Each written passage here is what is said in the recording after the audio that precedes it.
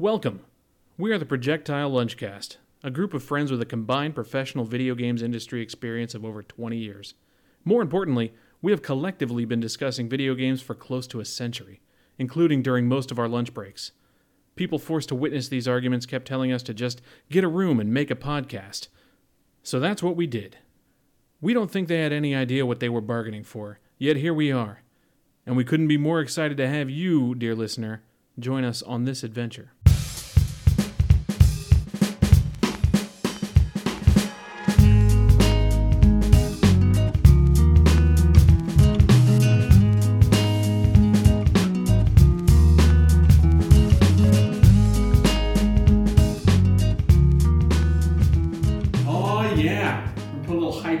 Because Marcel's not around. I just mentioned that up. Yeah. Yeah. We're going to act like we're enjoying this for once, right? Yeah, absolutely. Right. Welcome to the Projectile Lunchcast. This is episode 29. We are here today. I am here today. Marcel is not here today, but I am here today. I'm Richard. I am joined, as always, by Basti. Hi. And with special guest, I will probably, in the edit, let Catherine O'Hara introduce him. We've got Kevin. Hi, thanks for me. Thanks for coming back again. So wait, Marcel's not here. Doesn't mean we can talk about Animo? Just anime for an hour and a half. No, probably not. Going to be doing an anime cast this time. We've got actual big boy topics, okay? Oh, okay, interesting. But we would all get collectively yelled at by the young man if we didn't talk about our anniversary in games. It's games birthdays. What games came out today? And on this day, January 30th, 2 games came out that you probably know. Anybody play Skulls of the Shogun? It rings a bell. Wait, what was it again? You're going to make me work extra hard on the edit because I'll have to put crickets in. No, it rings a bell, right? What was it again? It's... oh, wait, this is tactic, top-down, cel-shading Xbox arcade game. Mm-hmm. Was it probably also released on Steam? I don't know. Yeah, I think the game's been around. Okay. Skeleton Samurais. Skeleton Samurais feature heavily in Skulls of the Shogun. It's good. Never played it. Okay, maybe you've heard... But it's like Pit People, right? It's like what? It's not like Pit People. Is it like Pit People? I don't know, because I've never played Skulls of Shogun. Have you played Pit People? Yes. That's not the game's birthday today. We're not talking about Pit People. Oh. We can talk about, if it makes you feel any better, Life is Strange. Oh. You know? That's weird to talk about if it makes you feel any better. I actually love Life is Strange. You like Life is Strange? Yes. I absolutely adore it. It's a great game. But it made me feel shitty. Really? Yeah, because at the end I did a horrible thing. You spoil the end.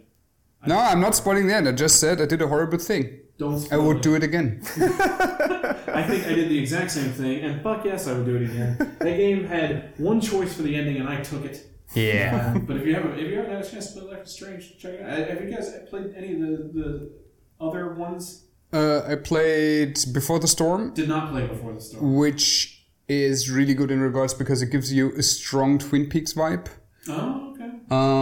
Last time you people told me that you were pitching Alan Wake, though, so... No, it has this kind of like, I mean, it's not as crazy as Fire Walk With Me or whatever, but it obviously tells you the prequel story which leads up to Life is Strange, which is very in the wake of Fire Walk With Me, if you so will.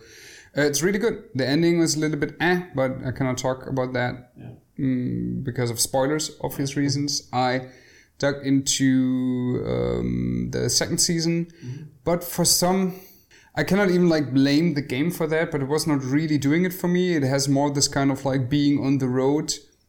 That might sound stupid. Road trip vibe. Yeah, road trip vibe. It has a little bit this kind of Walking Dead feeling from Telltale, not because of zombies, but because of switching sceneries all the time, never being in one spot, so you never can really start to grow on certain NPC characters or whatever, because they're different in each episode or whatever. It was it's hard to put a finger on it, but I did not enjoy it that much. But it's actually, to be honest, it's very well written, the second one. Did you get into any Life is Strange? Yeah, I played the first one, not Before the Storm, but I played the first episode of the season 2. Mm-hmm. But I was waiting for the whole season before coming back, and now I can, but I didn't take the time, so no opinion on the second one. So when the whole thing's wrapped up, you like the first Life is Strange? Right? Yeah. That makes sense. That seems to be a common narrative that I've heard about. So happy birthday to those games. I guess Basti's going to have to play Skulls of the Shogun sometime. Yeah. So every once in a while, we realize that we're not being either professional or impactful, and when that happens, we get Kevin on board to help us out. You brought a banger of a topic. It's a really, really great topic. I was excited to dig into it. Would you like to give us an introduction? Yeah. I wanted to talk about the Indiepocalypse, which came a few years ago, and talk about the fact if you think that the Indiepocalypse has ended or no. And to explain to people who are not maybe familiar with Indiepocalypse, it's the fact that at some point during the indie game history, there was too much indie game, and the developer called this the Indiepocalypse because it was really hard to get attention and to make sales in comparison as before, was there were a few indie games, and it was easy for them to make money and make games again. Yeah. That is a pretty good summary of it. And the first thing I was going to try and do is maybe crystallize a few terms so we're all on the same page here, right? So when we're talking about indie games in this context, I think we're gonna just all agree that we'll stay away from the broad definition of a game without a publisher, especially because that's become super relevant lately. Yeah. So we're not talking about like what is it like a Roberts Space Industries, right? Like I mean, Star Citizen is an indie game, right? Nothing like that. You know what I'm saying? So we're talking about small team, small budget, and just the landscape of that. One of the interesting things when I started digging into the Indiepocalypse concept, there's not a consensus on whether or not the Indiepocalypse is real, like if it actually happened. So that's one of the things that I wanted to ask you guys first. Do you think that this is a phenomenon that is a real happening, or is it kind of blown out? I think, to be honest, it's a little bit blown out of proportion. It was around, I think, like 2015 with Steam Greenlight when everything went down, kinda. So usually when we talk about apocalypses in video games, you had obviously Atari as an example. The big downfall of Atari, you had several video game crashes, if you so will, in the industry, which were serious. Atari was one of the most prominent ones, right? Yeah. You had several bubbles, but I would not say that the indie game industry went down as hard so that you can talk from an economic standpoint that it completely crashed. Yeah. In my opinion, it normalized to a certain degree. You're absolutely right. And I think the term is interesting because, of course, they said Indiepocalypse to make it catchy. But for example, I don't think it's an apocalypse for the same reason, because people talk about Indiepocalypse in the fact that like there is indie everywhere. The problem is not that there is no more indies, there is too much indies, and this is the Indiepocalypse. Yeah, that's also one of the definitions I really heard. In this, the thing that makes this kind of different from the other stuff that's happened, like you mentioned the Atari crash, casual games. Was it the big fish, bubble fish? And the mobile gaming boost, the Facebook gaming boost. The thing with those is that a lot of times you notice a rapid drought of that type of game come out. Like Farmville is not a thing anymore. That seems to be any sort of limelight. But the Indiepocalypse is kind of about a flood of a certain type of game, which is an interesting way to approach it. So I mean, in that sense, I think you kind of hit the nail on the head. Like it is a catchy title, but it is not an apocalyptic event, meaning that there are no more indie games. Yeah. That there will be no more indie games. I think the best way to look at this, and the way that a lot of people have been looking at this, is as a shifting sand of the industry. Yeah, and like right. what it means. And you pointed right, because all of this is because of the end of Greenlight, because Greenlight bring a lot of indies on the scene. And when Valve decided to end Greenlight and said that anybody can sell their game on the platform a few years ago, this is where the Indiepocalypse got crazy, because there was so much games. And this is why also a lot of indies get editors nowadays, because it's really hard alone to make your marketing and to get visibility. So that's right. So that event that you're referring to is called Steam Direct. Yeah. Anybody can put a game on Steam now for $100. And it's been the last 2 years have been kind of steady. It's grown up since Greenlight, like the amount of games on Steam. But the last 2 years, it has held steady in a robust around 8,000 games. Yeah. So that is a shitload of games. And it's not curated anymore, which will become relevant earlier. But for those who don't know, when Steam first came out, you had to haggle with Valve themselves about when your game was coming out. They would get you a release window where there was not a lot of stuff coming out. In fact, one of the people I'll mention earlier has a pretty good story where his first game that made it onto Steam, they got him a release window where no other games were coming out that day. Yeah. And then for his latest game that he put out, 44 other games were coming out that day. So that stuff is a little unavoidable with what they're doing. So yeah, I think you're right. That is the big wave of where indie turned from a kind of curated experience, which is kind of getting back to on Epic. Yeah. But if we think back to when indies really got into the limelight in terms of accessibility, it's the summer arcades on Xbox. It's Steam when it was still kind of curated, friend of everyone. And that's kind of blown up now. One event that we would be remiss in not talking about happened last year in the middle of summer, where Steam changed their discovery methods. Yeah. So I'm sure you guys know about this, but I think it was tail end or middle last year, right?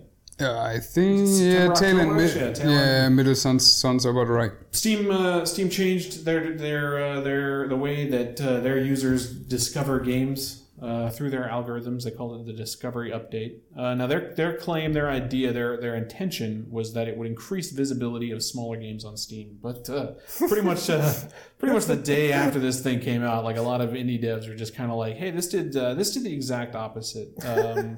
Developers claim that their they can show these numbers, so I'm not trying to say that they're alleging these things, but a lot of developers came forward and said that their wishlist sales were super negatively impacted by the update.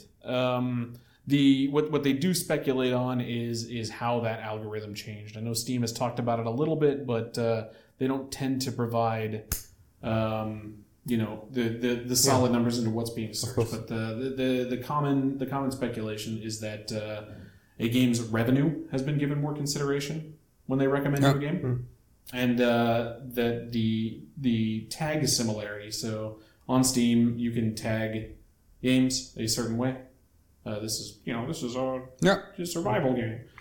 Tag similarity has been defocused a little bit, and what they're claiming the kind of result of this is that games don't have a lead up. Like upcoming games don't get as much of a spotlight as they have. Which can really affect your indie scene. What do you guys think about the way Steam currently is with indie games? I'm a little bit torn on that matter. So one thing is, I think yes, it became a little bit harder for indie games to be prominent on Steam, but in order to end up on I would wonder how many people actually found out an indie game via here are 10 games to pick, choose one if you like, put it on your wish list, whatever. Yes, I think there is an amount of, maybe a significant amount of players, but to be honest, for a long time, indie games, I had the feeling focused with all their in captions marketing efforts on we are just on Steam and maybe we can get in touch with some guys at press at some PAX East or West or whatever and get a little bit of coverage. Mm-hmm. Maybe that's not enough. Yeah, and I mean that's definitely something that I think you'll hear a lot repeated. But I'm saying like Steam alone, you're saying is just not a place. The thing is like it made it harder for indie devs. Yeah, but at the same time, digital marketing, getting your game out to various channels, discussed in various communities, etc., is, on the opposite, easier than ever. Is that fair to say though that it made it harder for indie devs?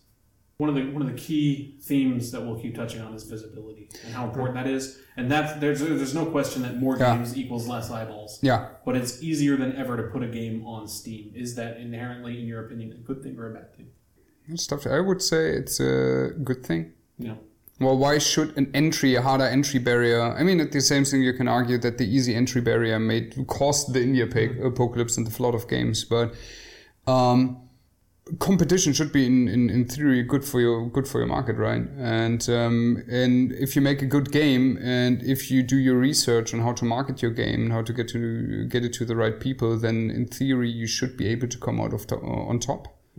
Cameron, what do you think about Steam lately? I think for me, I think we need curation in video games, and this is why I understand the shift of Steam, who wants to become the Amazon of video games. If a game exists, you can find it on Steam. But I don't like this because, as Basti said, there has been years since I've discovered a new indie game on Steam. And when Greenlight was up, and before Greenlight, I discovered a lot of games on Steam. And today, this is not the fact. And I think this is a good thing that some people like Epic are challenging Steam and ask themselves if this is a good thing. Because I agree that the Indiepocalypse get a lot of studio to reflect on themselves and to get more professional on marketing, on searching, where are the niche of games, which game could interest which players. But in the end, there is like 1,000 games was come out last year, and even in the previous year, I think. And today there is I look at like 300 games on Steam. That is so much in comparison. In Epic Games there is I don't remember, but not a lot of games, and every games on Epic have really quality or is interesting in a way. And on Steam there is so much things that everything is so flooded with games that I think it's really hard to get something on the consumer side and on the developer side to show you games, because sometimes your game is good, but there is so much game who looks the same that it disappears, even if your game is good in its way. So I think we need curation in game, and I'm convinced by this because, for example, Switch is like New Eldorado, Epic Games help a lot in this kind of way too, but Steam has to change because I mean, there is so much shovelware on Steam, so much porn games, so that nobody plays and are flooding the store. It's crazy. It's like recently, Steam suppressed like 1,000 games of the store because they were not respecting the chart of Steam, and they is not considered as games, and there is like spyware and everything. So you have to ask to yourself what Steam has become, and this is not the Steam I want. So this is a great platform because there is a lot of tools for consumers and for developers, but they need a better curation. They need to make people do the creation. It's important, I think. It's probably a repeating theme of Steam's diehard willingness to keep their hands off of anything. You know, it kind of bites them in the ass sometimes. Like I don't want to touch user reviews. Curation. I tell you what, if you want to be a Steam curator, you can curate your own collection, and people can follow you. Recommending games, we'll see what's kind of selling, and like the Amazon of games is kind of a good comparison in that sense, because it's like they're also just as hands off with their third party sellers and how much bullshit is there. They just, I think they want to keep the idea of like we are where the players are, we are where the eyeballs are. So the chances are bigger, but we're not going to help. And it's interesting because you'd think that as much as because I'm kind of in the same camp as you, Basti. Like I would say, like when I read about it, it's like hey, you're putting out a competent indie game. Your competition is not asset swap bullshit games. Your competition is not $2 Flash animation games. Your competition is other indie games. So like, I think the way what I would like to see to make us a little more comfortable in that sentiment is more indie devs saying like, yo, I'm trying to get on Epic, I can't get on Epic. I'm trying to get on GOG, it's not happening. Exactly. You know, and I'm not seeing enough of that yet. You know? I think you hit an important. You mentioned an important thing. Maybe we should, like, everything is an indie game, but maybe we should differentiate. In my opinion, you have indie games and you have games made by amateurs. And I don't mean it like in a derogative way. I just want to do a game. It's easier than ever. You have the low entry barrier. Just get Unity, get some stuff together. Boom, can release it probably on Steam without a big issue whatsoever. Am I a proper indie developer? Yeah, you see... Or am I just an amateur creating game? It's the same as I would create... took photographs, put them up on Instagram and say I'm a professional photographer, I'm an indie photographer. Maybe I just do it because I like it. Maybe I grow into an indie developer that way. But is that your competition? The thing is, that is something different to let's say, the booming in 2014, 2015, or even a little bit earlier. Your competition changed in a way that you're now up to a lot of established indie developers who release several games. There are various publishers now taking care of independent brands or development indie brands. And there's a lot of benefit to that. It's easier than ever to find a publisher. If you go to guys like, if it is 11-bit or if it is, what's their name again? Hotline Miami and all these games. Yeah, if you go to Devolver, etc., to pitch something. So this became easier, but at the same time, your competition became more versatile, more experienced, and they have now a lot of experience under the belt. Some of them became even AAA indie games. Yeah. I mean, that is you're not the only person kind of suggesting evolution. I think that's the way out for a lot of this stuff for indie devs. I mean, just as any other industry shifts, we have to be able to meet that shift, and we'll get into a couple of people that I felt kind of pushed messages that would be easily relatable to me. Now, there's a ton of material on this. The Steam Spy founder Sergey Galyonkin did a pretty good. It wasn't GDC, but he did a talk that you could find pretty easily about how these events happen in the industry and how they're not going to stop. Things kind of shift. But I got a couple. Just to tie in with your idea of it's going to be harder than ever to be a truly independent developer. Yeah. I think that's maybe a takeaway that I'm getting out of this. So let me introduce, because I'll do it. What these guys did. These are both. They both have done GDC talks. I haven't gotten the material purely from their GDC talks, but I'm saying that to the audience because if you guys want to look them up, you can watch these guys talk about this stuff. The first one that I wanted to talk about was Mike Rose. Do you guys know who Mike Rose is? Yeah. So Mike Rose used to write a lot about games for Gamasutra, indiedev.com. Okay. Now he started his own publishing label called No More Robots. And he has been for I'd say at least 3 years now doing talks on how Steam is affecting sales, how games are selling on Steam, and what it's like to be indie. And the other person that I am going to talk about is Jason Roher, and I hope I'm saying that right, Roher. He made the Castle Doctrine, which kind of... okay. And he also made 1 Year, One Life, which I had not heard of. Have you guys heard of that? No. Yeah. So that is kind of the crux of his talk, of having a game that everybody has heard of versus a game that he's released now. Interesting, yeah. So what I'll do is I'll kind of break down what they were talking about, and then I'll break down what they think you need to do later. So it's the bleak their idea of the bleak reality, and then hopefully what they think will get you out of that bleak reality. So Mike Rose, check out. He put out on his Twitter a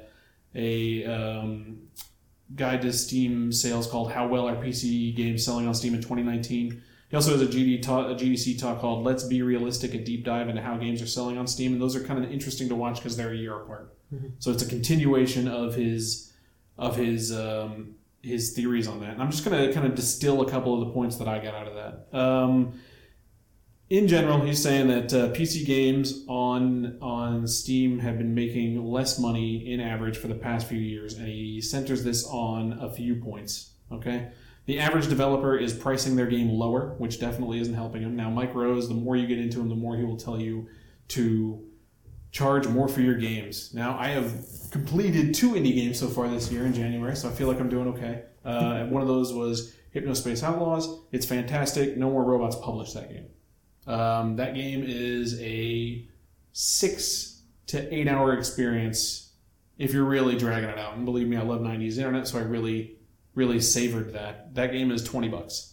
So he's putting your money where his mouth is. No. He's not selling those games cheap. For full disclosure, I did get it on sale. So maybe his idea is wish list editions are a way to plug into people that aren't going to see you on Steam every day on that front page. You get on the wish list, you get those updates. You're going to see when that thing is on sale.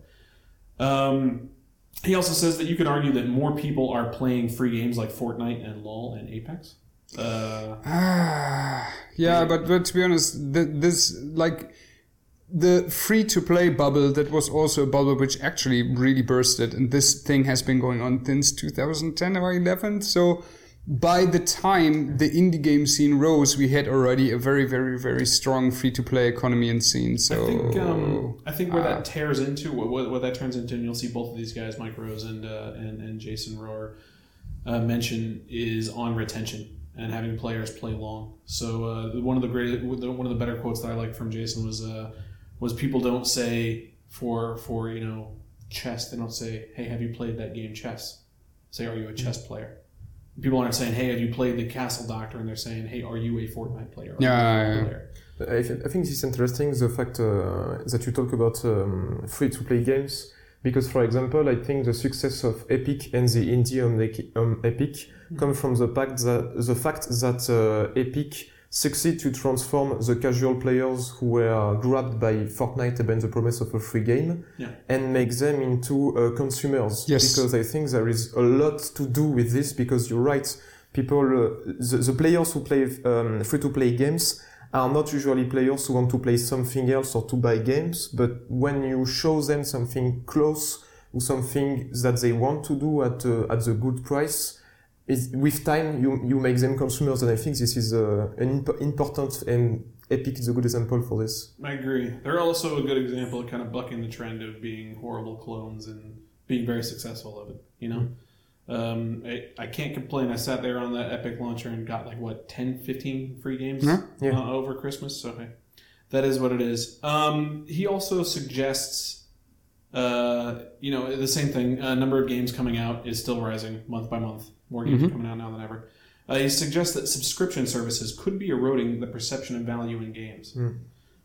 Now that's something that they've also, price points are his thing. So I mean, he's coming from a place where the App Store has definitely influenced what people believe a game is worth. That's where he's thinking, and that's why he's telling people not to sell your thing for $4 because people that are coming from an app store, people that are in their head are like, $4 is going to be shit. $20, I'm already giving that more of a aspiration of production value than I would be otherwise. This is interesting because when I started this subject, I thought a bit about it, and I want your opinion, Basti, on especially the Game Pass for indie game.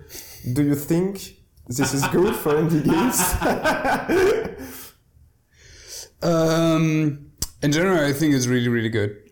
So you have the problem that many indie games have usually maybe a short amount of game time. You're maybe 4, 8, 10 hours game, which psychologically leads to people just buying you in a sale because you're like, oh, I would really like to play that game, but I'm not willing to pay $20. I'm buying it in a sale. Still, the idea of selling there for $20 is good because it gives you more room to actually make a discount on that game. So if you end up with a $20 title, selling it for 10 in a discount, it hurts less than selling a $10 title for 5. But anyway, I think it gives you a lot of visibility in the actual store, a lot of reviews. If you have some sort of, there's absolutely a place where you as an indie, I know it's an elephant in the room talking about microtransactions, but think about maybe there is some value I can also add to my game, which then when people buy my game during a Game Pass can buy into an expansion or something else, which adds to that. Strategy games are usually very good with that. You get the base game in Game Pass as an example, like Surviving on Mars, but if you want to have the expansions, you have to pay for it. So there's a lot of stuff you can do. But I think in general, Game Pass is a thing where a lot of people who probably would have never bought your game in the first place actually get into your game was, oh, there's this neat indie game I wanted to play all the time, but I never actually bothered to play it. Or console players who are not so used or not spending so much time on Steam, actually buying your game. You get reviews, you get stars, which means you get bumped in the actual Microsoft store, more people writing about your game in the internet, more people talk on Reddit, etc. So it bumps visibility, and obviously you get money for that. To be honest, I can see studios just making money out of Game Pass deals. That's the question. I think time will tell, because I haven't. Maybe I just haven't seen it, but I think we need to know if this is going to be the Pandora or Spotify of games, where like Pharrell could put out that fucking Minions song. I agree. He 43. Did you hear about this shit? 43 million plays on this song. He got $2,000. So I mean, I want to see some more devs come out and say, look, I was on Game Pass. Yes, definitely a benefit for me. It's funny because about Game Pass, this is pretty silent in comparison to Epic Store, where a lot of time we have numbers, and Game Pass I think they'll go for it. I think they'll weigh it as a net positive because, like I said, one of the things that you see ever since Summer of Arcade is that the more curated your stuff is, the better chance you have if you make it in. Yeah. You're right, also, stop complaining about the difference and the issues with Steam because we have 2020. You have to be a multi-platform release if you have a game. How do you put a game on Epic Launcher nowadays? Like, I have no idea. I know how to put a game on Steam. I'm an indie dev. Probably get in contact with Epic. Yeah, I think so. Same for console distributors, but your aim, and that is research, building connections, maybe having a publisher. So yes, this is work, but I think, and it's also, but this does tie in line with what you're saying about a kind of middle class of indie dev. It is also a considerable barrier and investment. You have to be comfortable, especially if you're quitting your day job about this. You have to be comfortable taking time to haggle with a store for them to control your release date, for them to, this is absolutely extra work. Cut if they don't want to cut up front. If they, But you want to be not only on Game Pass, maybe you make your base money from Game Pass because it's worth it, and you make a lot of extra money if you have a Switch release because it's a great place to be right now. Sure. Yeah, and some of the Switch stuff coming out, like you were saying, El Dorado is an interesting way of saying it, because like some of the data coming out about people doing 99-cent sales on Switch is just wild. But yeah, I mean, I think the fear that you see a little recurring is that we're truly losing our independence, and I can't put out the game I want. I think it's not true because a lot of studios like Larian or this kind of studios continue to make their game alone, so you can.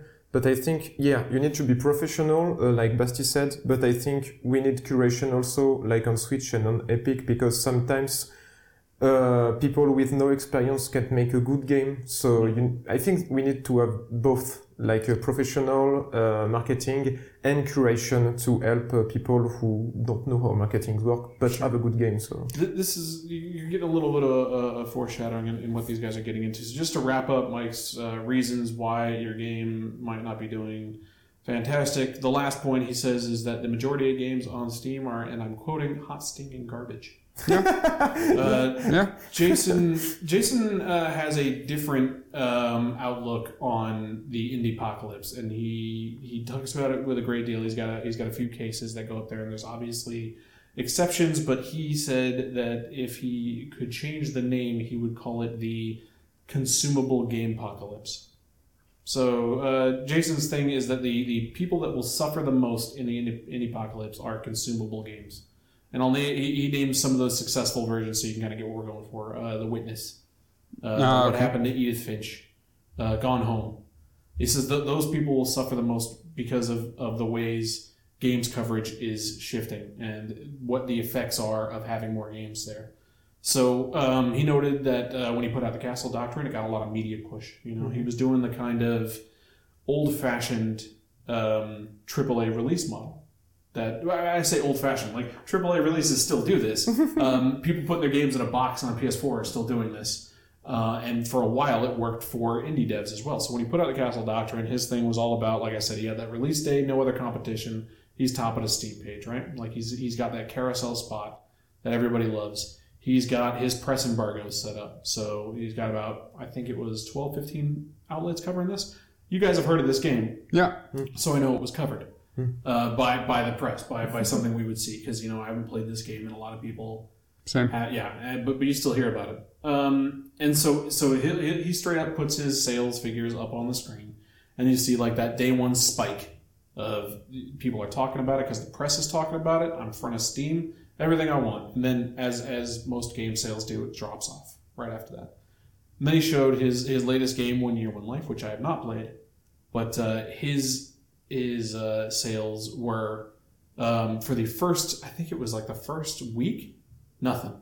and then it kind of shot up and spiked about it. And one of the things that he was talking about, because he is a big fan of what he's calling infinite unique situation generators, and it's kind of the same thing you guys are talking about. It's a touch on retention and keeping your game around as long as possible. So he's talking about games like Factorio, Prison Architect, Stardew Valley, Subnautica, stuff that is a unique situation. He said one of the things that became apparent to him was how much a YouTube video would matter for him. Yeah. That YouTube coverage. He says if you have a consumable game like your Edith Finch or your Witness or whatever, it's hard to count on that same kind of coverage from a YouTube video because the people that want to buy that game aren't going to get spoiled. Yeah. And the people who aren't going to watch it. So like having these infinite unique situation generators, he's got to come up with a better term for this.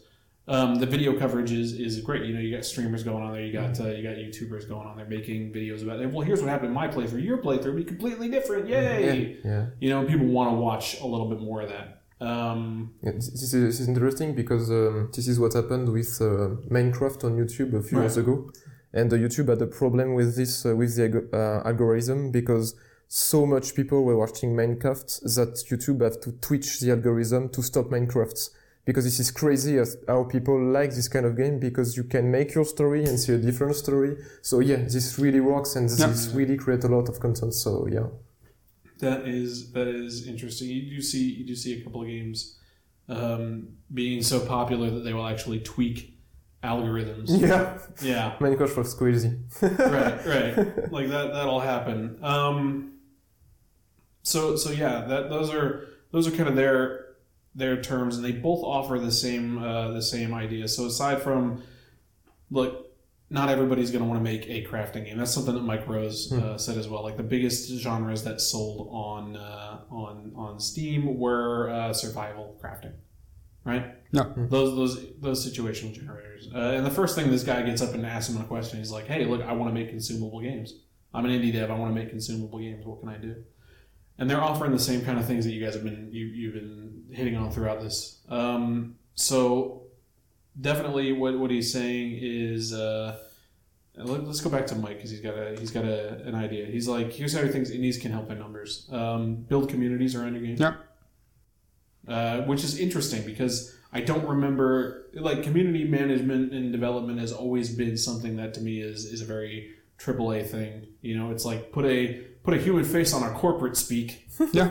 And your opinion matters. That's a very cynical way of looking at it. But I think for indies, having community management in that it's not something you normally think, right? You think it's 4 dudes in a garage.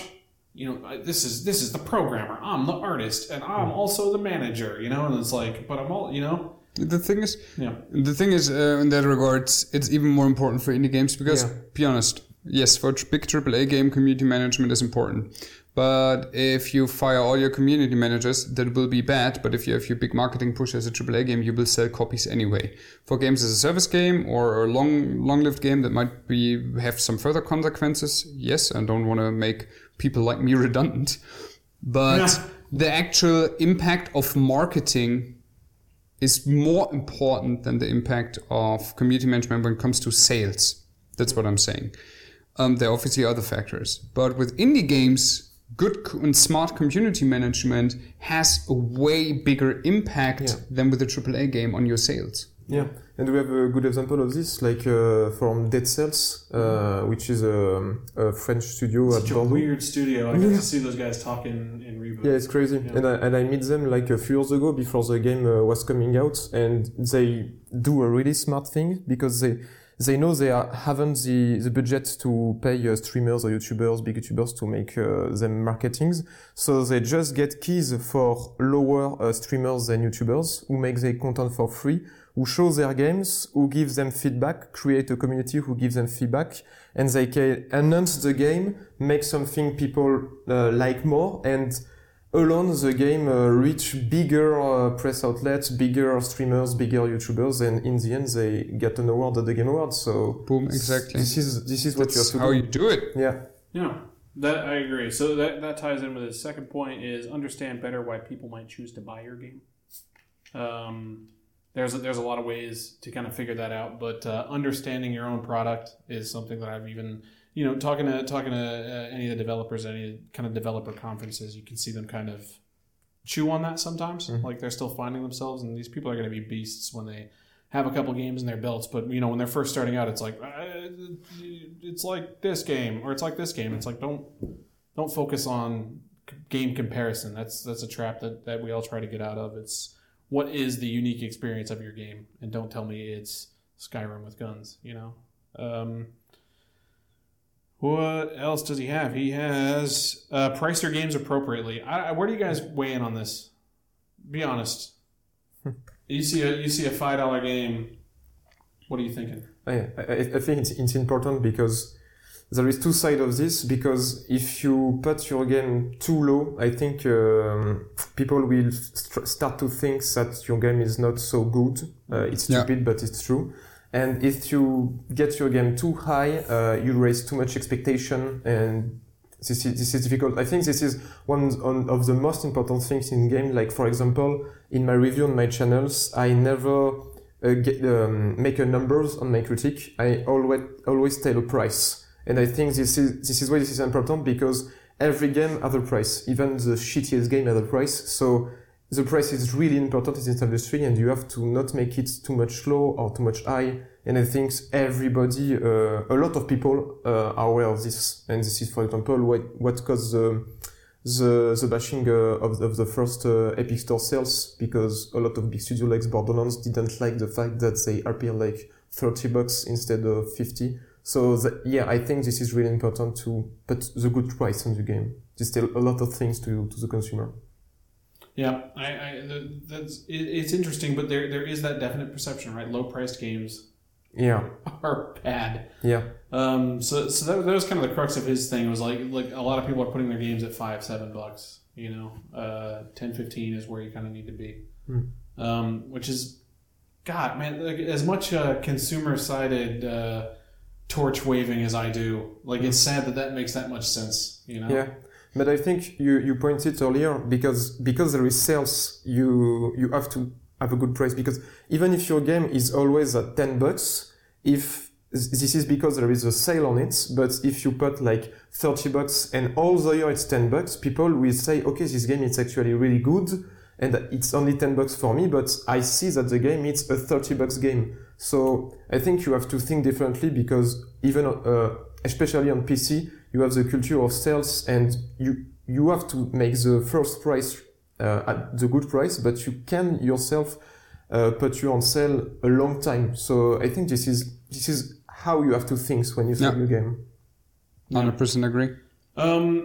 I also like the kind of takeaways on with the wish list, especially like the way these guys are dealing with this now is working around Steam, not being able to count on Steam.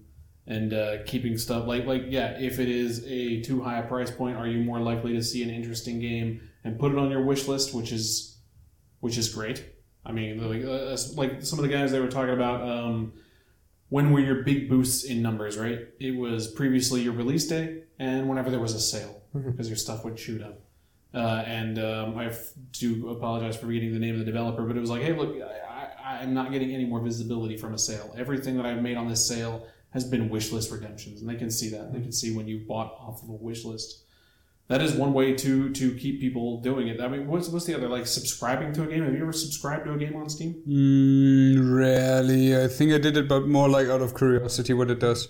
It's free push notifications. So, I mean, it's hard. It's a hard sell, but it's nice to attain. I mean, the wish list is also kind of like a free push notification if you do it. Yeah, sure. I mean, maybe. I mean, you do get the email like, hey, this game is on sale, which is why it's on your wish list anyway, right? Yeah. I mean, you're waiting for that price point to drop. So maybe there is that whole rack up the price to get them to it.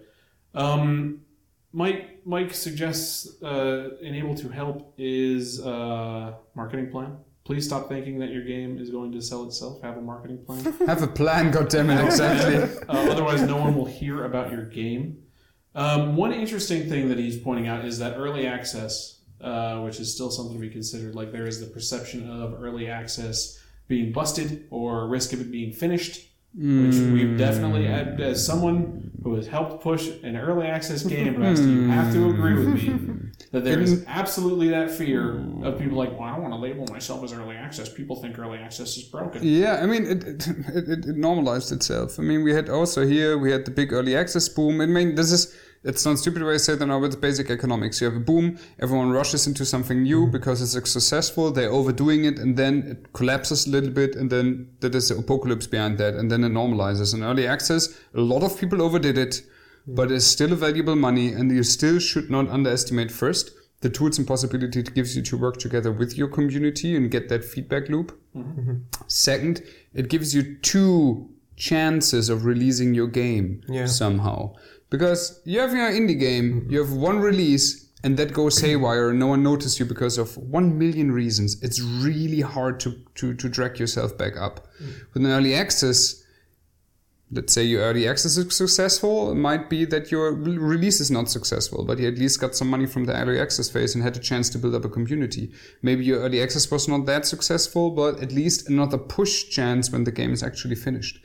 So having 2 windows to actually push your game makes it a little bit easier, especially in an overcrowded market. Sure.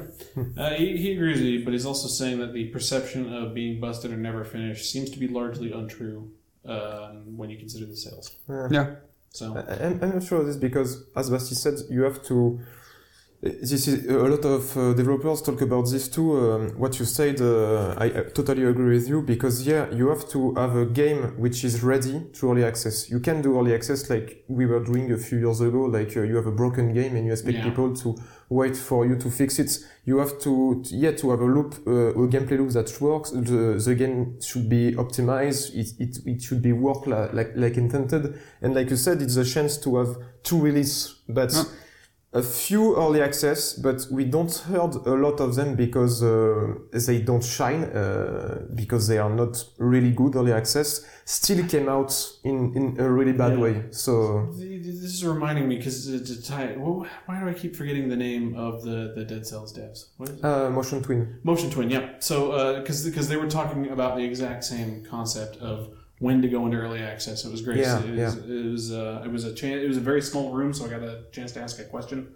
But they were talking about like you can't just as you said, you can't put a broken game on early access anymore. Nobody wants the broken game. They want a game that is pretty much there that you're adding to over a certain amount of time. It's a soft launch, basically. Yeah, pretty much. And I was like, so I'm asking him like, so when did you decide to put your game on early access? And he goes, well, we ran out of money, so. I was like, that's brilliant, but they did that very well. When Dead Cells went out on early access, it was not buggy, it was not busted. It was just missing some stuff.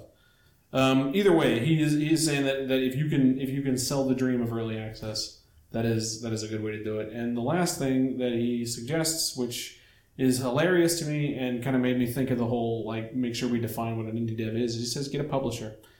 Mike has founded a publisher, so he might be a bit biased. But he's saying that with the numbers that he's got, it's helping between 3 and 6 times for revenue. I think it's hilarious that we're in a place where we have to suggest to indie developers to get a publisher. But I think this is not the only way to go because there is so much successful indies nowadays that have no publisher. But I think this is a choice, and there is a 50-50. I mean, we can have a 50 industry like publisher without publisher, but you have to be professional. If you can't, get a publisher. If you can, be professional, have a marketing plan. Yeah, I mean, I would almost suggest the publisher is becoming more of a thing. I mean, we've seen the success of Devolver. Yeah. I mean, and they're pushing every year. That is a brand. Mm-hmm. You see also, who else is pushing indies? Humble? Humble's pushing indies. Annapurna is a really good one. I mean, the other game that the Void Bastards was the other game that I just finished. That was Humble published. Yeah. The most successful, the top selling game currently on Steam is an indie that has been published. It's Temtem. What is Temtem? Temtem is Pokemon. Ah, okay. I'm too old for all of this, but I just looked them up real quick. But it looked like it was a Kickstarter game. They made about $500,000. Mm-hmm.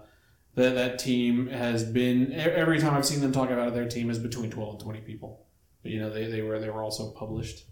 And they mentioned that in their Kickstarter. We got most of the funding. We just want to kind of add this. Adult Swim publishes a ton of indies. I think it's fair to say that if you have a publisher, that doesn't mean that you're not indie anymore. Divinity Original Sin 2, Bandai Namco. I mean, most games have actual publisher at some point, especially if you have console releases. The question is, are you owned by a bigger company? Yeah. How much of a say do they have in your exactly? product? Do you have say, if you have a publishing deal, how much is a deal putting you in handcuffs? Well, I mean, this is more something for them to watch out for indie devs to watch out for, because, you know, I think it's going to be a matter of time.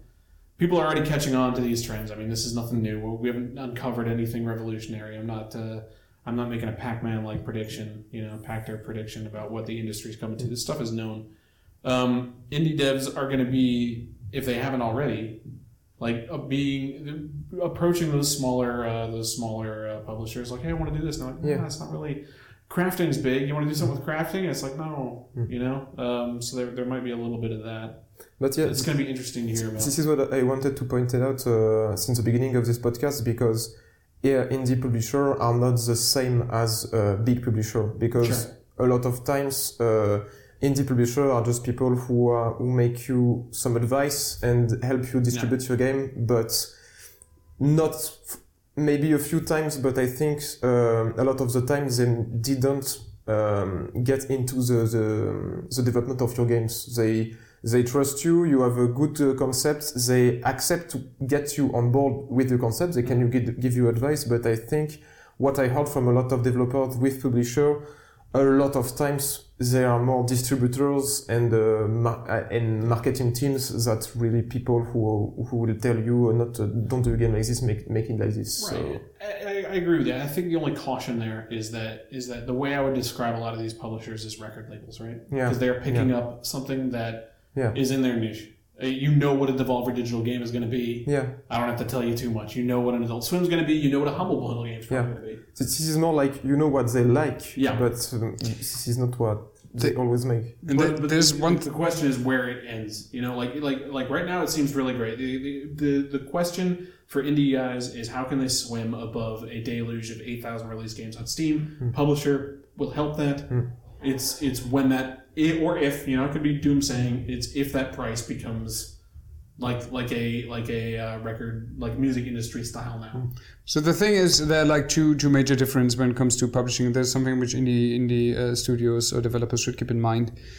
If you're just looking for someone who helps you with distribution and marketing, so at the end of your development cycle to actually get that game out. That is usually where you have a lot of different smaller publishers. Sometimes not even like the indie darlings. There are a shit ton of small publishers helping you out with that kind of like stuff. Obviously the deal is usually not as good. You often get not even like proper money for that, but you get a free marketing campaign or free visibility. While the other model is you actually need funding for your development. And tough luck getting a deal with someone who is not having a hand on your development and a saying in your development process, because you're basically asking someone, give me money to develop something for you, kind of in a way, even if it stays your property. Devolver, etc. is really good in that, but also these publishers who partially fund development are very careful what they put in their portfolio. But maybe find a model for you to develop a game which you can stand financially on your own, finish on your own, if it's early access, Kickstarter, or just having savings and being smart about that, and then find a publisher for your marketing deal to get it out. But I have the feeling that a lot of game developers, I mean, you hear that sobbing stories about like, oh, we have nothing to eat, whatever. Being a creative person is great. Being a creative genius is great. But at the end, you run a business. You're not painting a picture. You're running, you're creating a very, very complex piece of software. That means you cannot just be a creative genius or a good programmer. You have to get your shit together when it comes to marketing, how to run a business, how to market your game, how the industry works, how data works, what's going on. You have to go through all that, and that takes time and dedication. That's not easy. You're right. I think people should never forget that there is two sides of games. There is the arts side of the game and the economic side of game, and you have to make them both work to have a good game. I think you're absolutely right. That was The indie apocalypse. What's next? The console apocalypse, right? Stadia apocalypse? Another that actually might be a future episode. You shouldn't have said that out loud. The clouds just got dark. The wind picked up. Do you guys have any parting thoughts on what you think about the indie apocalypse? Do you think it's a phenomenon that will be isolated, or will shifts happen? What do you think? I think the big boom is over. It normalized, and that's good. And we can come out in a healthy way. And I think to every... All he says, as a member of a big publisher, everybody's gonna be fine. Everyone is gonna be fine. From his ivory tower of money. So, like, there's one advice I would say, which every indie developer should keep in mind. The entry barrier is very, very easy. Everyone can make games. Everyone can become an amateur game developer, and there's nothing bad. But to be a proper indie game developer, it takes a little bit more, and that is a challenge you have to face, and that does not come easy, but it never comes. And if you want to be like that in future, be that way. Maybe or your driving goal is starting as an amateur or even as a professional, then goes indie, making 1 or 2 successful indie games, and the heck, sell your studio to Microsoft or whatever, and living the AAA life, doesn't matter. But realize who you are right now. Maybe you are not there. Maybe you have creative ideas, you're a great artist or whatever, but just realize that to become a successful indie dev, you have to learn a lot of about how to run a business, how the game industry works, etc. All these professional skills, and that is part of that deal. Yeah, right. Yeah, I think one thing to indie games to not forget is the community, as we said before, because this is really important. I really think this is something you can't miss, because if people talk about your games, YouTuber will watch your game, streamer will know about your game, so it's really important. But I'm really curious to see how does the Switch environment and the Epic Games environment evolve, because right now there is 200 games on Epic. This is not so much, but how many games will there be on Epic in 1 or 2 years, and how can they manage to not become the Steam of today? So I think this will be interesting. But I think the indie apocalypse has calmed down, but I wonder if it's not going to be a cycle if Epic is not careful. So I think something else will break. Yeah. That's a good optimistic outlook. Oh, yeah. If people want to tell you how wrong you are, Basti, where can they find you? At Bastian Thun, THN, on Twitter. Kevin, thank you so much for bringing an awesome topic. It was a blast to research a little bit. It was very fun to talk about. Where can people find you anywhere? They can find me on Facebook and Twitter at Jean-Baptiste Show, but my @ on Twitter is really complicated, so just type Jean-Baptiste Show and you will find me. Fine. Type that in Twitter. As always, you can find me at Findypocalypse. That is just my Twitter feed for trying to sneak fish into Marcel's food. So join on, add suggestions. If you have anything for the podcast, send an email to projectilelunchcast@gmail.com. If you send me an email, I'll fucking read it on this podcast. I dare you. I dare you to send me an email. Other than that, we will be back next week. Since Marcel's gone, do you guys have any alternate ways you wanted to close the podcast? You want to talk about Todd Howard? What's your favorite Todd Howard moment? Do you have a... What's new in the latest Animu season? Yeah, anime did nothing wrong.